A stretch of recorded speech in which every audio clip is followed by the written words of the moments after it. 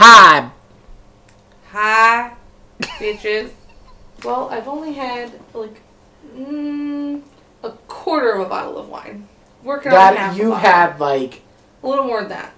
You had, like, a 6. There's still some left in that glass. Yeah, and then once I finish it, it'll be a half. I've had a half. Yes, because your glass is empty. Fully. Yes. Well, we're back with some wine, friends. We're prepared. We're prepared. Basic snitches time. That's Cheers. right. What's up? Cheer. I can't cheers you because I drank all of mine, but the sentiment is there. I like it. This is Basic Snitches. Basic Snitches. And we're going to talk about Chapter 3 of Prisoner of Azkaban. That's right. The Night Bus. Night Bus. I don't have anything exciting to talk about. Do you? No, we're really. boring bitches. Yeah, we just doing work and not sleeping enough and not drinking enough. I mean, we're drinking too much. Something like that. So we're just going to not drinking enough. If you catch our drift, there's things going on, but we're not going to talk about that. We don't want to talk because about there's some those positivity things. in this podcast. We're going to be positive. Yeah, we're going we to don't talk even about wanna broach alcohol that and topic. Harry Potter. That's right. What else matters, honestly? True. Alcohol and Harry Potter.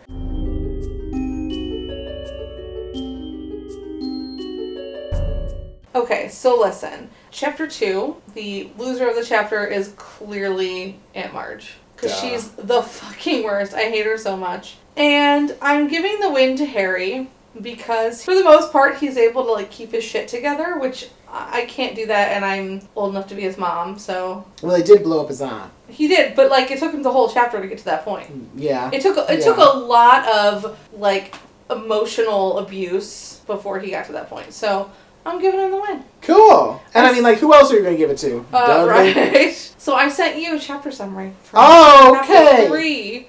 So, here's our chapter summary for Chapter 3 of Prisoner of Azkaban, The Night Bus. Harry runs away from home, or a few blocks away anyway, and he starts to plan his life as an outlaw on the run from the authorities with no Muggle money. He's about to consider doing magic on purpose to find a way out of this, when he accidentally summons a giant purple bus by tripping over his school trunk.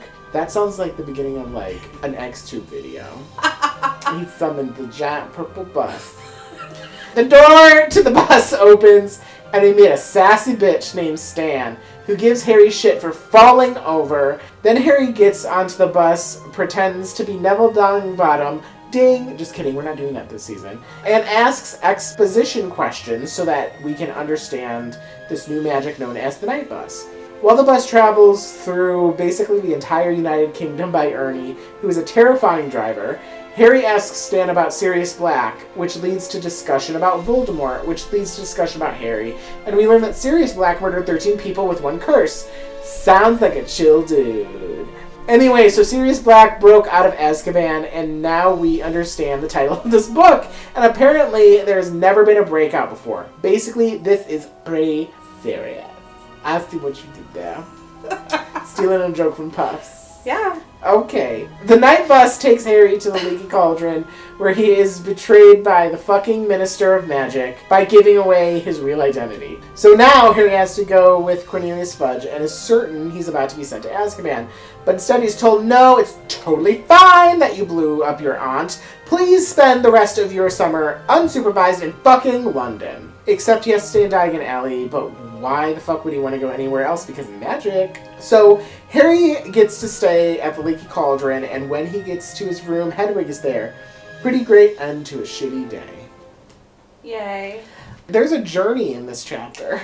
A literal journey. Literally and figuratively. Because it begins in a place that's a little scary and ends in a place that is a little bit more like, okay, breath of fresh air. Didn't see us ending up here. It's a short chapter. It is a short chapter. I understand why it all happened, the way this chapter went, because I was writing my summary and I was looking, I was doing all my notes for the chapter, and I'm like, overall, I don't have a ton to say about it. It doesn't make any sense to put it into the next chapter, because the Night Bus is new magic, and there's a lot of exposition about Sirius Black and all of that. So yeah. I think that's the main thing. Like I said, it's like a from here to there kind of thing. But then also finally bringing up the thing about Sirius Black, what he did. There's a little bit of a hint of the big black dog that he sees at the beginning and what that means, and that kind of carries on into the next chapter too. Right. But yeah, I think the main thing that you're focusing on, outside of all those plot points, is this new piece of new magic. Which is interesting. I think I have a lot of questions about this new piece of magic. Wow, this night bus. I Yeah. do want to say that, and we'll talk about the movie later, the movie kind of fucks up our memory of it. Yeah. In the chapter, Harry doesn't come to the conclusion of the black dog. He's like, oh, there's something there between, in this alleyway. Yeah. And then when he goes to look, that's when the night bus comes. So as we progress into the story, you have the realization that Harry thinks he sees the black dog there. And then obviously later on you learn that he does. The movie just was like, yep, here's a black dog. And then the night bus happens and you're like, oh, he's gone. Yeah, that's true. Because my brain always was like, oh yeah, he sees a black dog. And then I remember thinking that that's what he had seen. And then I was reading this and I go, oh, he doesn't actually say that it's a dog. He says he sensed something rather than heard it. Someone or something was standing in the narrow gap between the garage and fence behind him. He uses Lumos. Yeah. So he uses fucking magic, which I forgot about. Like, he actively uses magic. Yeah. Yeah. And then he thinks he sees gleaming eyes. Quite distinctively, the hulking outline of something very big with wide gleaming eyes. And then he steps away from it, and that's when he trips and brings the night bus. So it doesn't actually say it's a dog, but in my head I'm always like, oh yeah, Harry sees a dog. Yeah. And I think because of things like the Grimm coming up and something else from the next chapter, it makes him think that. Yeah. That's also, a good point. He's a 13-year-old boy who's terrified. Yeah. The other thing in this opening scene is his inner monologue, and we talk a lot about his inner monologue in the books because you don't obviously get it in the movies. Yeah. And I think it is really interesting. I'm glad you brought it up in your summary because he is automatically overthinking and going into this elaborate thing of oh my god, I fucked up. Now I guess I gotta be a criminal, etc. Well, also, it says the thing about how he starts to panic. It's less I have to get away from there. It's oh my god, where do I go from here? And that's how he gets into this thing about becoming a criminal, which I really enjoy because once he does get on the night bus and they start talking about a criminal, he starts relating himself to Sirius Black. And you're a kid. And remember, his last experience of doing magic outside of school was him getting in trouble and being told he would be expelled. So he's got all of this, just running through his brain. And I love the whole, this is my plan. Maybe I'll just magically get myself to London, and then when Gringotts opens, I'll get my money, and then I'll just be on the run. Just where his brain takes him. Yeah. It's fascinating. And I think it's very relatable. I'm sure I've did shit like this as a kid, you know? I mean, sometimes I do shit like this. I'm like, as an adult. how do I start a new life away from everyone and everything I've fucked up? Yeah. I mean, there are some times where, a little seed gets planted, and then you start to overthink and start to think, the worst, or start to think ridiculous situations and everything. I mean, that's what he's doing here. I think it's something that people do, It is very, very realistic and relatable. I have not finished a half a bottle of wine. Oh, she did it. She caught up. One bottle of wine down. It's not banana wine this time. No. No, we've moved past that for now. We might go back to banana wine. Woo! Anyway. So, when the night bus comes, it's an interesting mechanism. We see a lot of new magic and new elements of this world being introduced in these early books. I don't know, I have a lot of questions about the night bus. So, when Stan Shunpike is introducing himself and saying what the night bus is, and he talks about how it's to rescue stranded wizards and stuff, I'm like, how often does something like this happen? And later on in the chapter, there's a large group of elderly wizards who leave the bus, and it's almost okay, why did they need to use the night bus? Why were they on there in the first place? I almost think of what a normal bus is. It takes me back to the diary conversation that you had in the last season. A diary or a journal is a place where someone can write down their feelings and get it all out and hopefully make some sense of it, which is what makes the diary so terrifying. And a bus, sometimes, I always think of if you don't have another way to get from point A to point B, there's always public transportation or the buses. And now, we live in Cleveland, we don't have the subway, we don't have the L, we don't have anything like that. I personally think that our RTA system is bullshit. From every time I've dealt with them and how complicated it is. I don't know, I guess I don't have the most high opinion of having to use a bus. But here, it's such a different thing where they have these beds. If you pay a little bit extra, you get a hot chocolate. And if you pay a little bit extra over that, then you get a hot water bottle and a toothbrush that you can choose in any color that you wish. So they're trying to almost make it like a higher class experience, perhaps. So I don't know. It raises a lot of questions. It makes me wonder, like, why did they choose a bus? You know, it's branded as this, like, emergency transport. And then, like you said, all these, like, elderly people who clearly get on there. And not to, like, go too far into the discussion, but in the 5th book, they book transportation on this bus. And Madame Marsh, who was mentioned in this chapter, is on the bus again. So is it just emergency transport or is also regular transportation? Yeah, like, are these people choosing this over apparition or over brooms or something, you know? Like, I wonder if because of the way Harry hailed the bus, you know, by sticking out his wand arm as it's explained in here, it is emergency transportation, but also maybe wizards are not always in dire need of a bus, so they maybe need to have it for elderly or for people who prefer to travel that way because they don't like flu powder or they don't like apparition. mm-hmm. Because it can jump all over the fucking place. That's the only thing I can think of, but it's billed as emergency transport. Yeah. Well, another thing you thought of, and not to also go into the movie part, but, like, in the movie, Shan. You know, Shan. That's his name. Shan takes out, like, a little slip of paper and is, like, reading off of it. And it's almost like, okay, if this is, like, what you do, like, you would have this spiel memorized. So I'm not trying to, like, make that, you know, part of the book or anything, but let's say that's how it actually happens. Maybe this is another service that they offer, and originally it is this type of transport that is maybe a little bit more antiquated, that, like you said, older wizards choose to use, and is becoming a little bit more outdated, so they're also offering it as an emergency service. Maybe there's that. Yeah, I kind of want more information about the night bus. That would be cool. Yeah, absolutely. I agree. Once he gets on the bus, they ask who he is, and of course he mentions that he's Neville Longbottom. I think it's fascinating that Neville is the first person he thinks of. Yeah. I think it's foreshadowing. Without getting in too much into discussion, because if Harry's thinking of the first wizard he can think of, I think that his answer would be Ron. Just because of the choice to make it Neville, it makes me think to what their connection is. Yeah. Obviously, we don't know their connection in these early books, but I think it's fascinating that he goes with Neville, and I never thought about it. That's a good point. I didn't look at it in that way, but what it did make me think of is a situation in book 7 where something else similar happens. And I'm wondering if he's trying to, like, do a deep cut almost. Like, we talk a lot about how Hermione and Harry and Ron are very interconnected, so maybe he's trying to distance himself a little bit even more from him. But also, who is Ron? He is a part of this large family. The father works in the ministry. They're all redheads. Like, yeah, you don't know that in the wizarding world that if you hear Weasley, people are automatically going to think you're going to be a redhead. So that's true. That's a good point. But Neville Longbottom is also from an old pureblood family, so that's interesting. Yeah.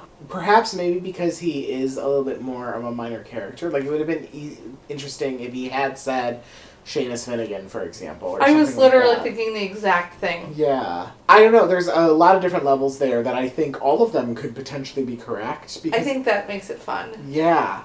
Absolutely. So I thought that was an interesting little tidbit there. Can we talk about their conversation about Sirius Black? Yes. I think it's interesting that he keeps calling him, and this is not really about Sirius, but it's around the Sirius, he keeps calling him Neville. You know how, like, when you're having a conversation with someone, I don't go, you know what I mean, Adam? Yeah, Adam. Like, he keeps calling him Neville. That is... So I've noticed it. Specifically in this conversation where they're talking about Sirius Black. I don't know if it's supposed to, like, get us kind of still thinking about Neville, and again, what we're going to learn more about him in the next book, and what his history is, because with everyone rallying around the idea of Sirius Black being one of Voldemort's #1 supporters, I feel like if he knows anything about that, there's history. Like, Neville's family isn't exactly not well known. I feel like this part of the chapter and his repeating of calling Harry Neville is, like, putting them in that same place together around this idea of Voldemort. Yeah, I think that's a cool way to look at it. I mean, I've definitely seen instances like that where, like, there is someone who constantly, like, repeats their name and stuff, and it's almost like trying to be personable, but it's that awkward thing, and you do get, like, this very awkward vibe from Shan Wow, Shan. that is He's a always hard going to name be to Shan. say. Why? Why is that He hard to is say? what Stan Shunpike. Stan. Shan. I keep saying Shan. Call him Shan. It's His fine. name is Stan. He is an awkward Shan. fucking human being. But I like that deeper dig into there. I also just appreciate that there is this. This is where you're getting the first bit of your Sirius Black information, though, in this chapter. Yeah. Something I thought of when I was reading this is like, when you think of the title of each book, you don't learn what the Philosopher's Stone is until about like halfway through. You don't hear about the Chamber of Secrets until almost a third of the way through the book. This is chapter 3. We Yep. just started. And like, oh, We ain't fucking where around. this is. Yeah. We're also all the way into magic now. Halfway through last chapter. And even in the first chapter, we just got more magic. We're seeing less and less of the Muggles. In the next book, I mean, we're going to go right into it, you know? Pretty great. As I was even reading these two chapters, chapters 3 and 4, I was realizing that they really were bringing up elements already of all the new things that we are going to learn, and we'll obviously get into that as they pop up, but we never got kind of foreshadowing to other little things this early, I don't think. It really was a lot more like setting the groundwork, which you obviously have to do. I also find myself really thinking about like how the books really stand by themselves out of the series. Like we've talked about how the first book is pretty good on its own. Even the second one could maybe be on its own. I mean, you should always read them all in order, but this book, you really do get so much more into the details rather than getting some of that exposition, you know? Yeah. The other thing is that this bus is going all over the place. It's like apparating. Yeah, it's an operating bus, basically. Yeah. Of course, we're not to the movie yet, but it's not that in the movie, No. so... It's fun, though. I think the bus is a little terrifying, honestly. Oh, it's 100% terrifying. At one point it says like a whole farmhouse had to like move out of the way. Ernie's a terrible driver. Yep. When we get to our destination, Oh, yes. this is where he is greeted by Cornelius Fudge. Who, like, manhandles him. Of course, like, in this chapter, this is the first time of Harry, like, officially meeting him. Yes. And I tried to look at it in terms of, like, what Cornelius Fudge is trying to do, and, like, how he's trying to, like, protect and not be the one who has to tell information to him that somebody else maybe should be telling him and stuff. And I think I appreciated that. Even, like, when he gets off the bus and he, like, blows his cover, I'm like, well, Cornelius didn't know that he wasn't trying to hide that he's not Harry. Right. Well, this part of the book is not a time to be like, Fudge sucks. He does suck. Spoiler warning, he's pretty terrible. But right now, he's pretty mild. In the chapter, it is very well described that he's, like, squeezing Harry's shoulder really hard and pushing him into the pub. I'm like, why are you manhandling this Yeah. I guess that's, like, a detail that kind of didn't pop out to me as much. And I think maybe what it is him trying to, like, get him in, get him safe, trying to move him in so that he can kind of explain things a little bit. It's showing a little bit of control over the situation, things like that. It's a little bit weird, too. Like, now that you mention it, yeah, it isn't just those things. Poor Harry is actually just used to people touching him and poking at him and having those physical interactions with him. They're like, oh, let me look at your scar, and they'll, like, touch his forehead, and just, he comes into this world and not really knowing anything. He's been physically guided. I mean, he is out of touch, too. Like, when you look at the broad scheme of things, not just in this chapter, you know, maybe he isn't completely thinking of the fact that, okay, this is a child and stuff, too, and he's probably a little bit terrified in the situation that he's in, so. And then once he starts, like, talking through things and saying, you know, how, oh, don't worry, we got the emergency people, I don't remember what they're called, but they got the emergency people. Accidental magic reversal. Yeah, those people. And wiped Marge's memory and all of that, and how, oh, I'm sure it'll be fine. I mean, there's maybe something in her subconscious about this happening, you know, you never know. But yeah, talking about how, oh, the Dursleys, they were kind of mad, but they'll have you back, and, like, not completely knowing Harry's story and everything. And we get into this thing, which you had mentioned just now, it's the Accidental Magic Brigade, or whatever you called it. I like that, that's fine too. So it made me think of our conversation from the last book, because we were talking about how they just kind of sensed that magic was in the home, and the magic that Dobby did, Harry got blamed for. Obviously there's something deeper to this, in the whole protection of Harry and everything, and trying to like maintain the status quo and make sure that he is not going to be murdered. Right. Made me wonder, okay, like, can they sense the type of magic and not the source of it? Are they able to tell, okay, this was magic that was not done purposefully, and therefore it's handled in a different situation? Because what Dobby did had some pretty strong intent behind it. And it's also, I think, some, like, foreshadowing as well. When you really think of what happens with Sirius Black and Gabbers, there was an intent there, and they couldn't tell what the source of the magic was. Yeah. So it was the same sort of thing of what happened with Dobby and Harry. You know what I mean? I think it just overall goes to show you that governing law over magic is very dicey. Mm-hmm. And not as fine-tuned as it perhaps should be. I wonder if it can be fine-tuned. Perhaps. I'm sure we've had conversations about being able to maybe track underage wizards in particular. Right. I mean, that'll definitely be more discussion in the future, too, you know? Yeah. I mean, we can track, I think of, like, when somebody's under house arrest, for example. It makes me wonder, like, okay, perhaps there are some criminals out there that aren't in Azkaban, but they are able to track their wands or something. Like, there's definitely, like, Muggle equivalents to it, so I wonder if that's something that they're able to do, you know? That's part of just the Wizarding World issue. Yeah? So he kind of gives him that rundown. You're like, oh yeah, Harry, you're not being punished for that. You can go have another miserable summer next year. And then that fucker leaves. Tom takes him to his room, and guess what? Hedwig is there. Hedwig is very I smart. love Hedwig. I'm so glad she's there. This ends in a really, really great place. I mean, we already talked about it, that there is this, like, great arc of it going from somewhere very uncertain to somewhere where it's like, he's nice and safe. So there's a nice button on the chapter. This line has never hit me like this before. It's been a very weird night, Hedwig. That has never hit me. It really hit me this time. It's been a very weird night, Hedwig. Because, I mean, then I'm like, yeah, it has been fucking weird. Also, everything is weird right now, so, Harry, I understand. Yeah. Oh, absolutely. Like, when you really think about it, like, it started with him blowing up his aunt. Yeah. Like, we have to remember that. Like, that is also a part of this night, just not what happened in this chapter.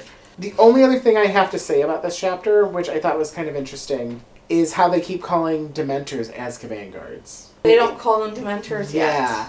Which is very interesting. And I think it's simply a device to make it a little bit more suspenseful. Yeah. It actually happens, you're like, holy shit, this is what the guards are. But I kind of enjoyed that. This goes into the next chapter, too. Well, and I also wonder if a lot of times referred to as the Azkaban guards. Yeah. Well, it's almost like He Who Should Not Be Named and Voldemort. Like, maybe it's the same sort of thing of, like, people are afraid of saying the actual names of things that they're scared of, you know? Which is interesting because there's going to be a chapter coming up having to do with things that you're scared of, you know? Yeah, I'm glad you caught that. Fuck, marry, kill.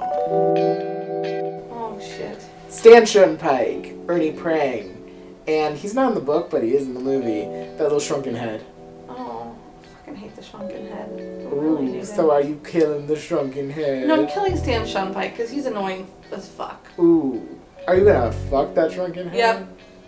And I'm gonna marry Ernie because I think he's adorable in the movie. The little old man who plays Ernie in the movie is so cute. I totally agree. It is very, very cute. So, essentially, what you're gonna do is make that shrunken head's head grow. If you know what I mean. Jesus Christ. Oh my god. Maybe, does that shrunken head have a dick? I don't know. Or a vagina? I don't know. Whatever. Whatever you want. Whatever.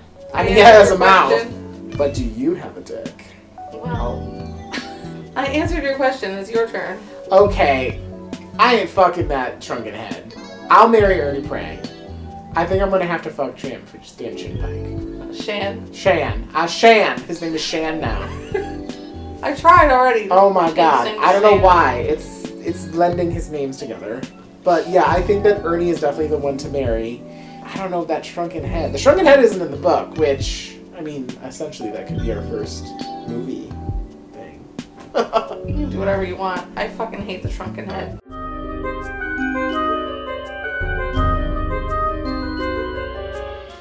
Yeah, it's a weird little introduction. I mean, I'm sure that it's one of those movie things that they put in, kind of like the fuzzy dice or things hanging from your rearview mirror, which, oh, okay. I've noticed, especially in this chapter, they definitely did some, like, embellishing in the movie. Oh, yes. I thought it was kind of fun.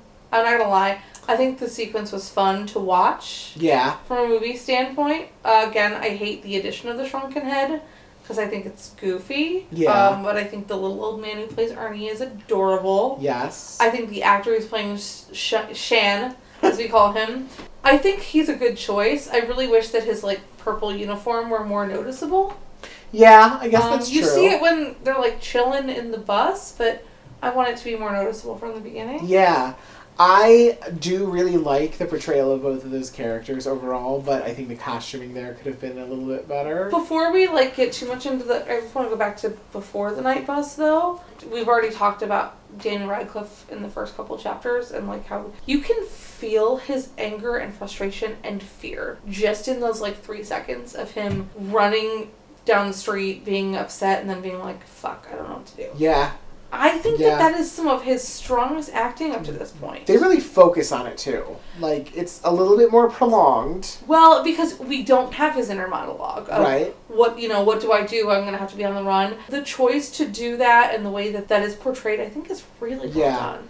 Yeah, I think it's interesting that they chose it to make, like, the ghost playground. Like, I think that is definitely some embellishing that there. Fucking ghost playground. Like, it's not necessary at all. But, of course, then they have the dog come out. And, like you said, it really is a dog rather than, like, a dark figure. Yeah. And then, boom, like, he puts his wand out. This is where then it moves very fast. Like, I feel like when he is kind of going down the street with his trunk, it is a little bit of, like, building anticipation into, like, oh my god, what's going to happen? And then he sees the dog, he puts out his hand, he falls down, and then that bus is like, boom, immediately there. Immediately there. It's like, wow, okay, not bad. Not bad, night bus. Also, something I noticed is that bus takes care of its tires. Sure does. Doesn't nail the fucking beds down. No, not at all. It's all about curb appeal. Right? They're like, well, on the outside it looks great. Yeah, like, those tires were shiny, and at first it kind of looked like a donut or something that might not have a lot of, like, traction. You can actually even tell. I was, like, very focused on the tires of that bus. And then when you go into, it's like what I said about the book. It's almost like they're trying to create this different atmosphere, and there's, like, this chandelier going. Oh, yes, the chandelier in the bus. Yeah, like, that was kind of interesting that I didn't really remember it. And I hadn't even remembered that it was triple-decker. I think it's fun. But even, like, the way that they have those buses in there, it is completely disorganized. Can we talk about how fucking unsafe the goddamn night bus is with, like, candles just floating around? There it is. is. And this fucker Ernie just floating across the country, just apparating everywhere. Some of those beds got bed curtains on them. Flammable That shit's ones. gonna, like, how is nothing on fire? That is the tagline for my life. How is nothing on fire? Something's on fire somewhere. Oh, that's another good tagline. I try. A mess. Also, I appreciate you calling out the already used footage of Harry being thrown into the window. Yeah, he gets thrown into the window twice, and it's like, you used that footage. It's, like, 2 minutes identical. ago. Yeah, absolutely. The other thing that I really liked in the book, too, is that, I mean, it's apparating. It is, like, hopping from the countryside to the city, and, like, you don't get that here. It really is just about Harry's journey, which, I get it. It's the movie. It's fun to watch, I mean, because in the movie, if they were having it apparate everywhere, sure, you could have it be like, oh, now it's, you know, on the moors, now it's in the countryside, now it's in the middle of the city. But, like, I think it is more entertaining to watch the action of a, like, Careen slam on the brakes street, in front of a little old lady and squeeze between double-deckers Yep. and shit like that. That's fun. Those two things were some of those embellishments, I think, too, but it's changes definitely for the purpose of the movie. Oh, yeah. And even, like, at the very end where it stops and it, like, just grazes the bumper of that car and the alarm goes off. And the way that they make that, like, a tell Mm-hmm. for Tommy and Keeper to come out Yep. and be like, oh, there's a person. And that's the thing, it's Tom the innkeeper instead of Cornelius Fudge. Who Like has I a said, fucking office there. He's like, Yeah. I spread out my giant ass office. however, like, before we get there, something else that I mentioned is how Tom the Innkeeper is another victim of Flitwick disease. Yeah. Completely different than the first the way movie. The character looks. Yes, like completely. He goes into this, like you said, this grandiose office that he has. Yeah, it's and elaborate. I tend to not like Fudge as a person and his actions in the movie more. It's like he's kind of walking into Fudge just kind of like spouting this off, where I do think, even though he is kind of like putting his hands on Harry too much in the book, he's coming off a little bit more personal, a little bit more like trying to calm Harry and stuff. I agree. I mean, I think so that's lent to the time spent on screen in the scene. Now, in the movie, like, Tom is manhandling Harry. He's just like, here, come on, let me shove this chair you're in. And, like, even he's, like, calls for Hedwig to be with him because he's so fucking uncomfortable there. You know, again, like, it told what it needed to do. And the actor who plays Fudge is great. Yeah, absolutely. I think I'm pretty good with this chapter. I mean, the next chapter is a whole different ball of wax, but this one does get everything across. I think it focuses enough on the bus and gives it a little bit more color that is more suitable for a movie. So I don't hate it. Yeah, I don't either.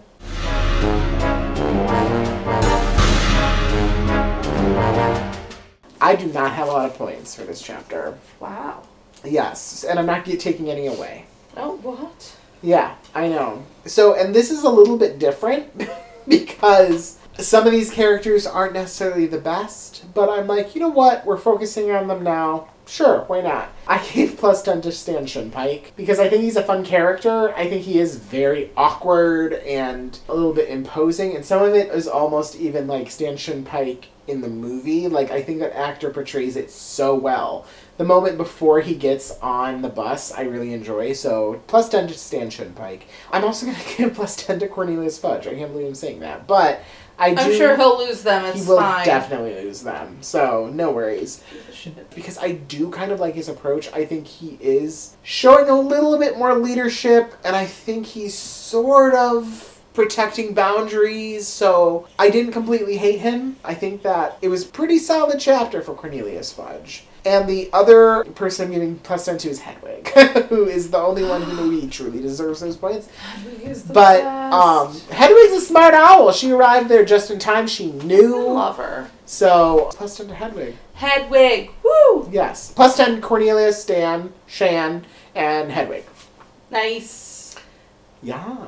So, we got through the net bus. Woo! Next time, Basic Snitches is produced and recorded by Adam Bowers and Tara Corkery. Edited by Adam Bowers. And published by Tara Corkery via Podbean. We'll see you next time. And now available for download. Yeah, that's right. We're going to open up a second bottle of wine. A special thanks to all of you for taking the time to download and listen to us. 4. We hope you enjoyed us. If you enjoyed us, please be sure to rate us 5 stars on your listening app of choice. Bye. If you enjoy us, then we're sorry you're so angry. Please also connect with us. Find us on Facebook and Instagram at Basic Snitches or email us at basicsnitches@gmail.com. We're excited to get more feedback from our listeners and to hear what you have to say about the questions and discussions we have on the podcast. Catch you later, snitches!